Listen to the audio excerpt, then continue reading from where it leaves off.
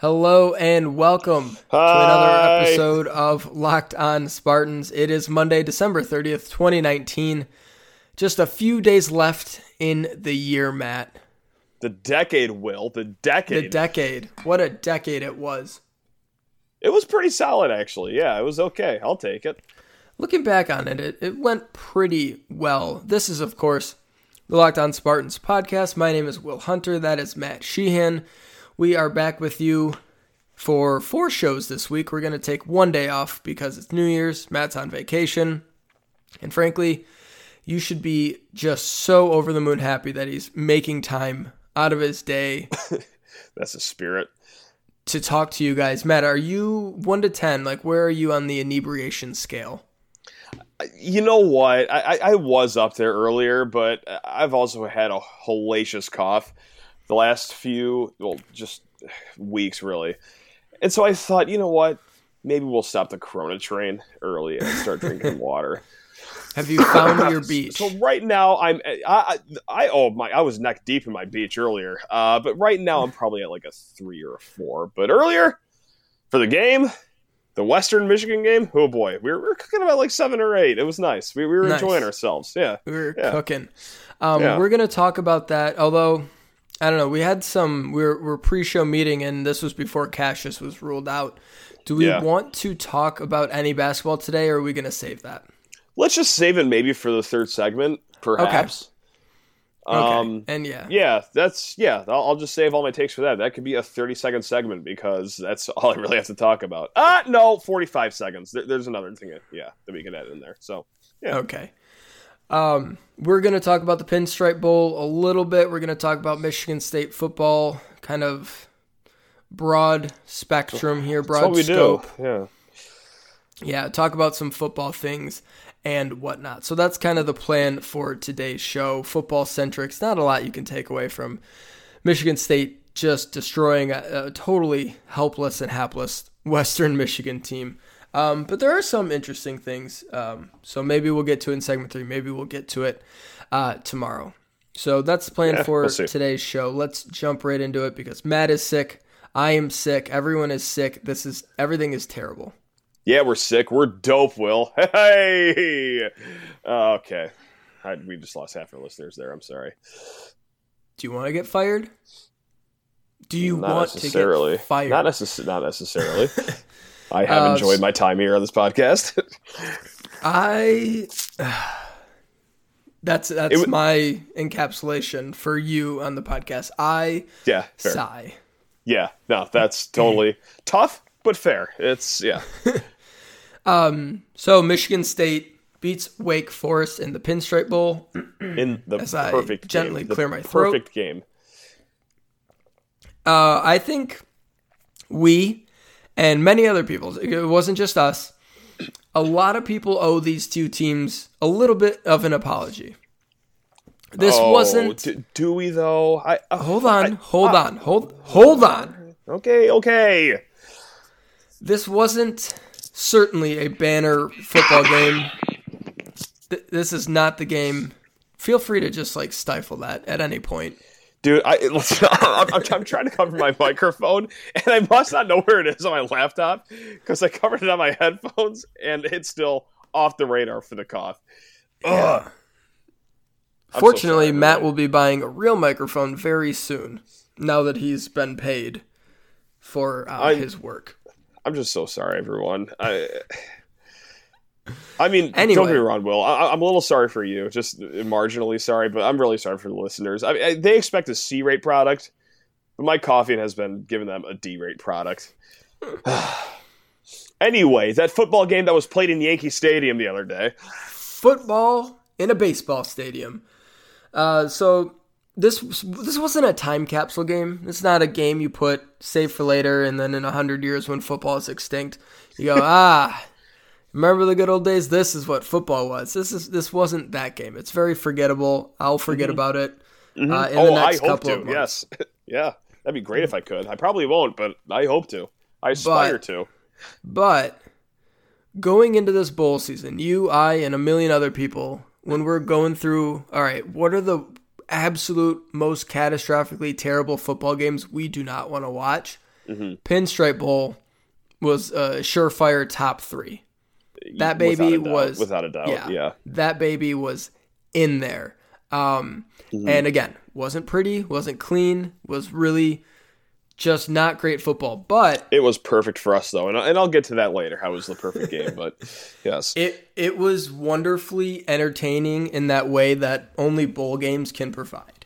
Yes, you're like, we're playing a team with gold helmets that we never see, and people are fumbling it. Fat guys are getting touchdowns. Yeah, weird things are happening, and it was just sort of a chaotic, fun environment. And we're really like one touchdown away each side, which could have been possible, certainly, towards the end there. From it being a game that was like, that was actually really fun. Like, it was solidly fun and entertaining and weird, but we were close to having like, wow, that was really fun. Anytime you get to see a defensive lineman run a touchdown into foul territory, that just brings it up from, I don't know, we'll call it a 3 out of 10 to baseline 7 out of 10, just no matter what happens the rest of the game. I mean, that alone was great. I thought didn't he score in center field? Ah, crap, did he? Oh, man. I think so. I'm trying to picture the layout. I thought it was center field. And then, Mike Panasiuk picks up the most necessary and worthwhile celebration penalty in the history of college football. I mean, you talk about making it count. That was a special moment. Yeah, like, come on. The old curtain call salute in Yankee Stadium, big time. Please, I thought they were going to benefit him. I thought they were going to flag Wake Forest for letting him do that. Like, I thought that's what the flag was for a second. Like, kick it off from the 35? No. You get the kick off from the 50 now. Like, that's what it should have been. Yeah, 15 yards, Wake Forest getting clowned. Like, that should be a penalty. Yes. There should be, and I'm not even joking, there should be a rule that when a 300-pound plus person scores a touchdown in college football, we take the celebration penalty sliders and we turn them all the way off. Yes. It's like when you dunk on someone in basketball, you should get 15 free seconds to do whatever you want after. Hang on the rim, smack talk the player, smack talk the opposing coach, flip off the fans. 15 seconds, anything goes. If you're over 300 bills in a football game and you score a touchdown, you get until the kickoff, actually, to do whatever you want, is what it should be. Yeah, this is like no rules. I don't even know, like Eliminator Wrestling. What's that? You don't know. You don't do wrestling. Please, Will, come on. The one where they all go in and the last one out wins, whatever it's called. No rules. There's just it should be no rules. Chaos. Survivor Series? Is that what it's called? Survivor Series? I don't know. I don't know either. He can use props. He can take a cameraman's camera and spike it into the ground. He can do whatever he wants. Yes. If he's 300 pounds and scores a touchdown. That was glorious. And just for a lot of people, you and I and Spartan fans know what Mike Panasiuk looks like. Oh, yeah. I would say a lot of people tuning into that game, a good chunk, had never seen Mike Panasiuk before in their life. And why would they? He's a defensive lineman. Of course, right, yeah. He's a gap eater. He's a man eater. Like, that's he doesn't do sacks. He doesn't do tackles for a loss. He just eats freaking punches for an hour. Like, that's his football game. He just gets hit, and that's it. And does a great job at it. So, nobody ever sees Mike Panasiuk. And when he took his helmet off. Yes. The world saw a 45-year-old unionized construction worker that's been working on highways for the better part of 30 years, even before he was legally able to do it. So, it was great. You see a man whose parents circumvented child labor laws to get him working hard labor when he was 14. Big time. And he's been stuck in a mountain range for like 6 months. Yes. When he's done working on Metro Detroit roads, he drives to Appalachian and just lives in the middle of the mountains with him and his trusty steed. And it's that's the life of Panasiuk. Yeah, it was glorious. Just bald as can be, big monstrous beard, just looking like an absolute caveman. It was spectacular. I was so happy for everyone seeing that for the first time, for him, for all big people out there, all linemen, all defensive linemen. Like, that was the dream. He lived it, baby. It was amazing. Were there any other highlights in this game or no? 15-yard penalty. I mean, there were, but that was the one. Yeah. Relatively, no, there weren't. Nothing that even comes close to touching that. But yeah, Kenny Willekes had a nice game. I mean, God, I'm gonna miss him so much. Yeah, I'm just gonna miss him so much. Well, we're gonna spend time, in the coming weeks, months. We'll do some of this once like NFL draft season starts, because we'll get to talk about Kenny Moore and Brian Lewerke, stuff like that. We're gonna be doing plenty of career retrospectives, looking back on different guys, what they meant to the program, yada yada yada. So we're not going to do a ton of that today, but yeah, there was a play towards the end of the game where Kenny got double teamed, and he was getting held ridiculously. I mean, that narrows it down to only 40 plays, right? Yeah, seriously. He got his head yanked off at one point. But there was a deciding play where Wake Forest double teamed him, and he just killed a double team as well as you could, and got to the quarterback, and it was just yeah, I'm gonna freaking miss that guy. He is just, I know, he's just a joy to watch play football, and a freaking walk on. Are you kidding me? It's just an incredible career. Such a likable guy. God, I'm gonna miss him. Yeah, gonna miss him. But yeah, Michigan State ends the season with a victory. Let's hang tight here for a quick sec. We'll come back and we'll talk about how this means absolutely nothing in the grand scheme of things. Sure. All right, Matt.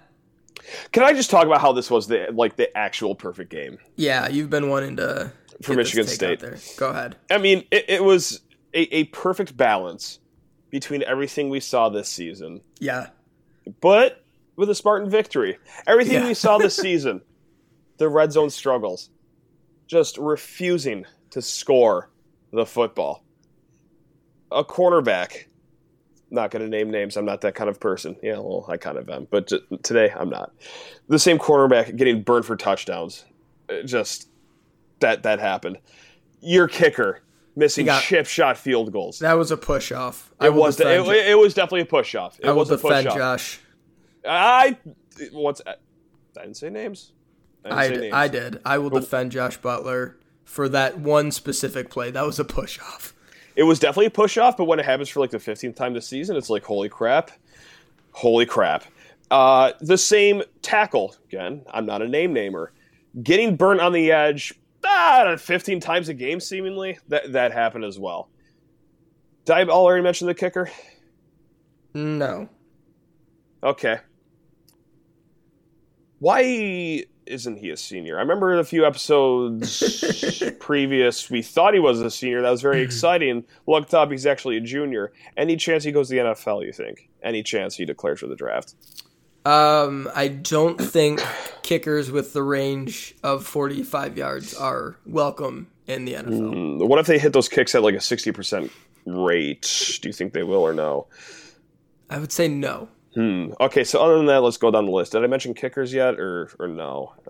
You literally just did. No, I know. So it was just a great summation of the whole entire season. But with a win.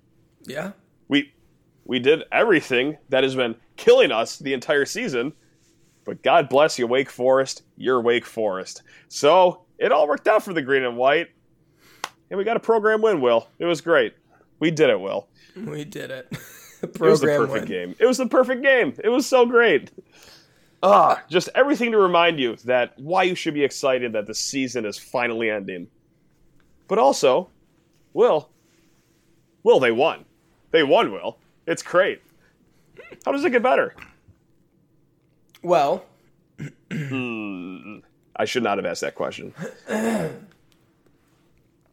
Should not have asked that one. They are, just from this game, returning 120-something of their 177 rushing yards. You lose Lewerke's 46. Sure. They are returning all but 3 of their receiving yards. They had 320 receiving yards. You're losing Darrell Stewart's 3. Yeah. So 317 of those. You're returning your receiving touchdown. You're not returning your rushing touchdown because Lewerke ran it in, but sure. Yeah. There's just a lot of young skill talent, and I There thought is. Anthony Williams Jr. I thought looked good, needs the ball more. He had his moments, yeah. Yeah, Speedy Nailor, same, 5 for 60, needs the ball more, 1 carry for 10 yards. Elijah Collins, when there was room, did some. I don't know how he meets somebody in the hole and gets out of it untouched. Like That's just how he rolls. I mean, yeah, usually he's a special player. Usually you have to run those people over or like run outside of them. He just like wiggles around them. It's incredible. Yeah. But yeah, if they can figure out quarterback, there's a lot to like on this offense. Pending, like we've talked about, pending staff changes, stuff like that. Quarterback and offensive line. Like I get that we do have talented players. You got the J.D. Duplains, the Samix, the Devontae Dobbs.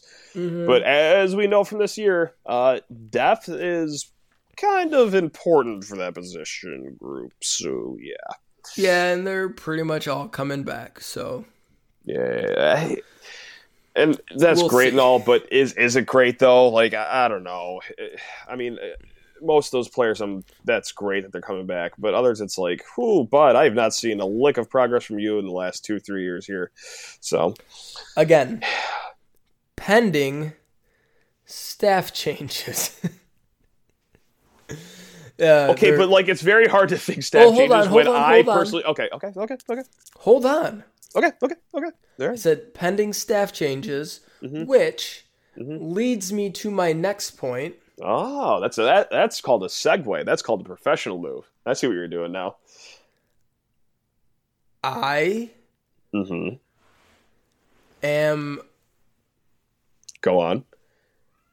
Really thinking that there's going to be like Jim Bowman's going to retire, and that's sure. That's where I was going to go with this. Yeah. The more, I mean, they had. Would they have 400 and 400? They had 500 yards of offense, basically. Wake Forest gives up points in bunches. It's not a good defense. It's horrible. It's very bad. Yeah, and it even despite that wasn't a really great offensive performance. It was just kind of mediocre. They had a defensive touchdown. They kicked too many field goals. Yada yada yada. Do you know what they didn't hit on their bingo card though? Was like a 3rd and 20 or a 4th and 20 conversion. That like when I went through like my whole like it was a perfect game thing. Like that's the one. No, not the one thing, but that was one of 2 things that MSU did not hit on their like perfect game and they disaster tried. Season. They tried very hard because they came 2 yards away from converting a 3rd and 20 on a quarterback and he stopped. Run. Matt, he stopped running. Yes. He stopped running. So it was that and getting stuffed on a 4th and 1 run. That was the only 2 things away. They converted. If they hit those 2 plays, that would have been the superfecta of Michigan State mishaps that they could have finally done to cap off the season of the Pinstripe Bowl. But they didn't. They only did everything else other than that. So anyway, I forgot what you were talking about. What were you talking about before I went on that tangent? I'm sorry about that. Just a sure sign of good coaching is when the same mistakes that have plagued you all year continue to plague you all year. Yes. But in a win. Let's not forget that. Yeah, you beat an 8-win Wake Forest team out of the powerhouse ACC. How bad is the ACC, man? How bad is the ACC? That Wake Forest team was 7-1. That is just disgusting. That is how bad the ACC is. Yeah, because their lone loss was to Clemson, 52-3, I believe. Yeah. Because I remember Clemson was like getting 28.5 points at home against Clemson. I thought, oh my god, the Demon D, because they haven't lost all year. Of course they could cover 28.5. They're ranked. Well, they did not cover 28.5 at all. It was horrible. No. So yeah, they certainly do some interesting things. They make the most of the talent they have. They've got like 3 good football players. Yeah. At the end of the day, yeah, like I can't imagine how hard of a job that Wake Forest job is. Impossibly hard. Dave Clawson's gotten them to 4 straight bowls, and now they're 3-1 in bowls. Like, holy crap, good job. They're not good. That team probably wouldn't have made a bowl if they played in the Big Ten. And it's not like the Big Ten. No. The Big Ten's just like solid. If Wake Forest in the Big Ten East, they are winning one conference game. They're beating Rutgers. Yeah. And then probably beat Maryland. So they win 2 conference games. Yeah, and then maybe making it interesting against Indiana before losing in double overtime. They would get housed by Indiana. I think they make it interesting. Nah, Indiana's good, man. You doubt? Oh, I know they are, but it would be one of those 57-54 games. It'd be a fun game. This is not a Big Ten game. Yeah. So, what you're getting at here, I think, is that beating Wake Forest, not much to write home about. Oh, I don't think so. I don't think you think so. I don't think a lot of our listeners think so. But do you know who will think so? The man in charge of making staff decisions. So, yeah, I think it's crazy how I've gone from 2 months ago thinking that D'Antonio's going to retire. We're going to go with a clean slate for the coaching staff to now here we are today thinking that maybe just Jim Bollman retires and that's it. That's where I stand with this whole coaching staff thing. 2 months, I thought, oh, okay, 11 new bodies, let's go, to pity retirement / courtesy firing / golden parachute. So that's where we are right now. So let's keep talking about it. We'll pause here for a sec. We'll come back with more. Just wonderful thoughts about football. Matt? Will? I have some questions about QBR. Oh my! I bet I have more questions about QBR. You know what QBR is, right? Yeah, kind of. Yeah, it's ESPN's proprietary stat that attempts to further illustrate, be more accurate, more. I guess accurate is just the best way to say it than typical passer rating. Right. Yeah. You know, your quarterback rating over time, you can kind of realize it's wholly dependent on stats, and it doesn't necessarily equate to good quarterback play, whereas QBR tries to bridge that gap. Mm-hmm. Cody White's QBR. Okay. It's quite the start to the sentence, yes. Was 1.3. Out of 1.4, I'm assuming. That's out of 100. I don't know how he has a 1.3 QBR instead of a 0 QBR. You got me too. Yeah. Seems to me he had one pass. He missed a wide open touchdown and threw it poorly to someone else. What do you have to do? Probably just deflate the football and get a shovel and bury it in the ground 4 feet deep. That's probably what gets you a 0. I love the stat that just dirting the ball, turfing the ball every time, and the NFL gives you a quarterback rating of 34.6. Right, yeah, just showing up.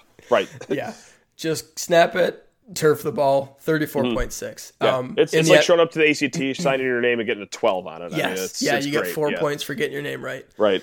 Yep. Yeah, and yet people will finish NFL games with quarterback ratings in the 20s. What a great stat. But yeah, that just caught my eye going through the box score here. 1.3. I'm sure it did. Yeah, that's quite the stat. All right. I wrote a thing. Yeah, you did. 3,300 words, 3,300 words. Doing a deep dive on a question we all know the answer to. Is Mark D'Antonio a bad recruiter?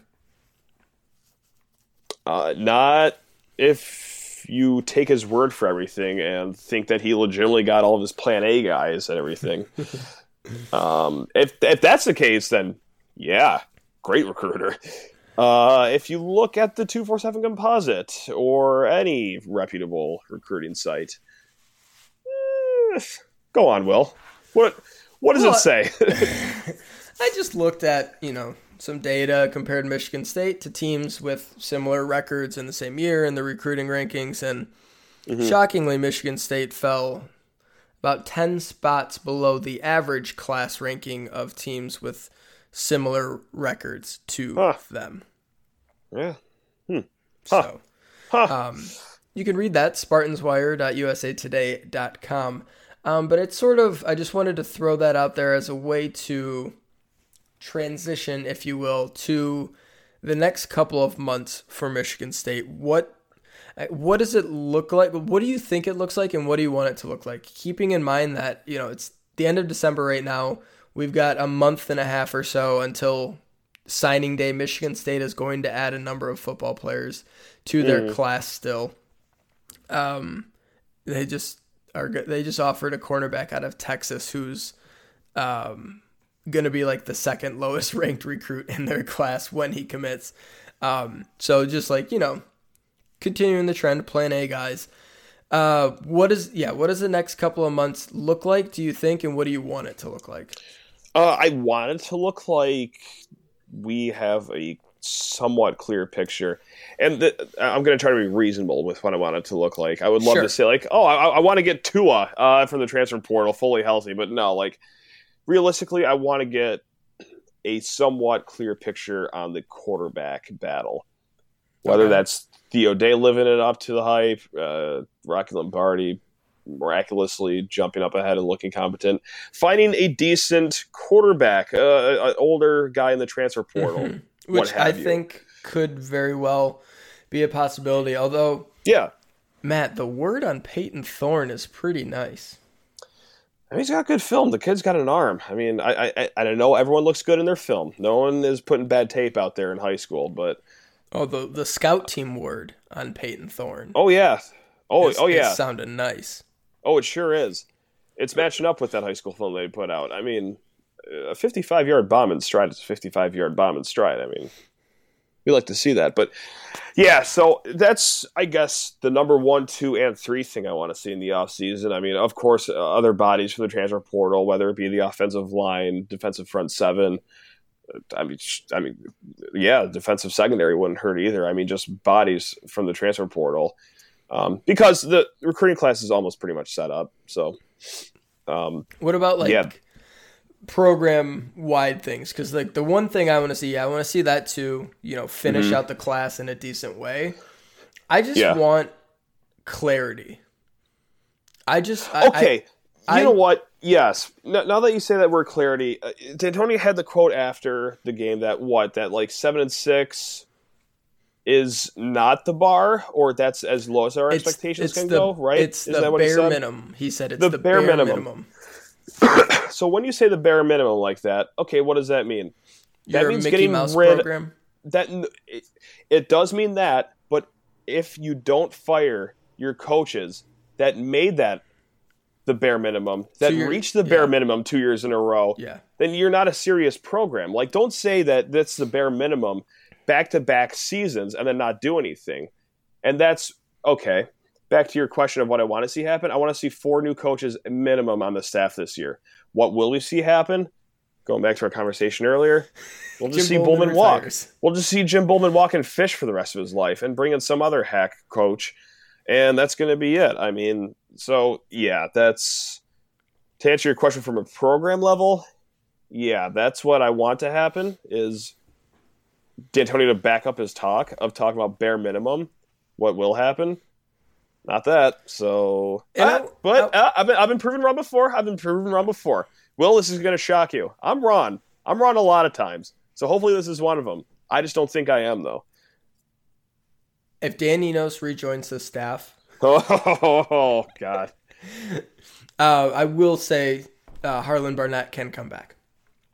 Sure. If he wants. Yeah. Oh, I'm fine with Harlan Barnett coming back. Yeah, that's fine. I mean, the whole thing at Florida State just seemed like an outright disaster. I mean, all around. He had quotes in The Athletic saying like, he was saying, I don't regret it. Every journey you learn something, yada, yada, yada. I wouldn't be the person I am today. $800,000, $900,000 will help too. I mean, that's going to help him. Yeah, that doesn't hurt. But he did say, what I learned is that instead of just looking at a job from the surface, like, defensive coordinator, Florida State, national power, big money, duh.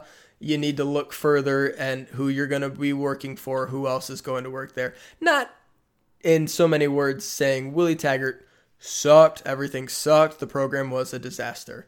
So I do think it's possible that he potentially does come back. We'll see. He can probably get a good job somewhere else too if he still wants to run his own defense. Right, yeah. Aside from that, I just want clarity. I just want, like D'Antonio says, complete the circle. I want to make a run at a Big Ten. I want to do this. Then start making decisions that suggest you actually want to do that. Because last year, running it back, that's a 1-year move.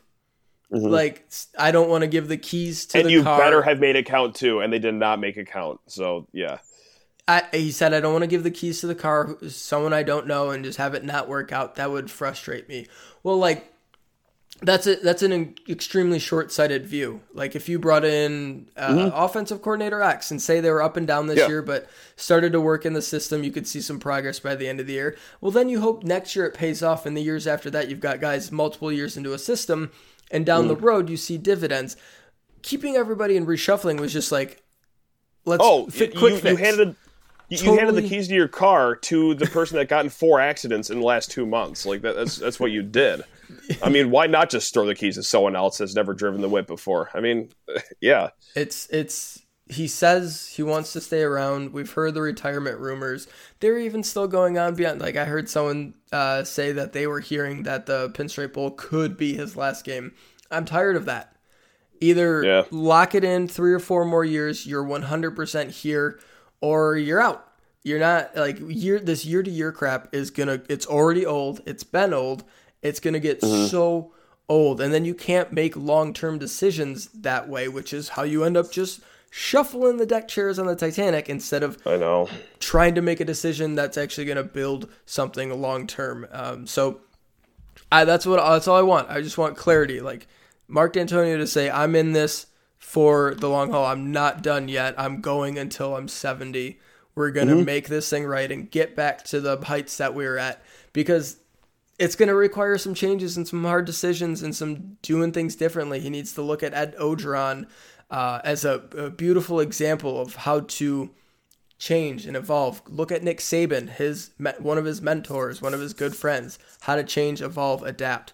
And that's not stuff you do just like, oh, quick fix. Like, no, that stuff takes time. Like, the whole process from Alabama, 2010 Alabama, through Lane Kiffin to Sark to Loxley to Sark, like, that was a process, and now they're an offensive machine.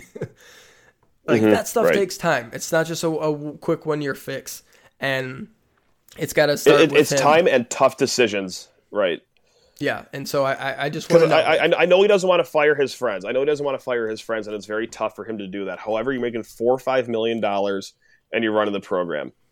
Make those tough decisions. Be an adult. Be a grown-up, and just do it. Yeah, don't talk about this is the bare minimum and then never do anything about it. If do something. And if you're not going to do it, that's actually fine. Just retire. Like, it's not, if you are just can't stand the thought of it, just like, no, it won't be my program. I'll be miserable. I don't want to get to know, like, new people, learn how to work with a whole new staff, yada, yada, yada. I get that from a human standpoint. Like, nobody likes that much change. He's been in a routine. It's worked for him. He's been in a place of comfort. If he, at 65 years old, doesn't want to, an age where a lot of people retire, if he doesn't want to throw all that in the air and make a mess and try to fix it all, I get it. That makes sense. But you can't just hold on to this thing and watch it slowly die in your hands. Either lock it in, let's do this thing right, or it's time to go. And all I want is the clarity. Crap or get off the pot. Yeah. Right. All I want is the clarity. That's all I want for the next couple of months. He's speaking clarity, but, like, I just want him to actually back it up. Like, talk is cheap. Yeah. Yes. Actions speak much louder than words, Matt. You know what? To go back to your question, what I want to see? One word. Actions. Actions. It's a good way to answer that. Actions.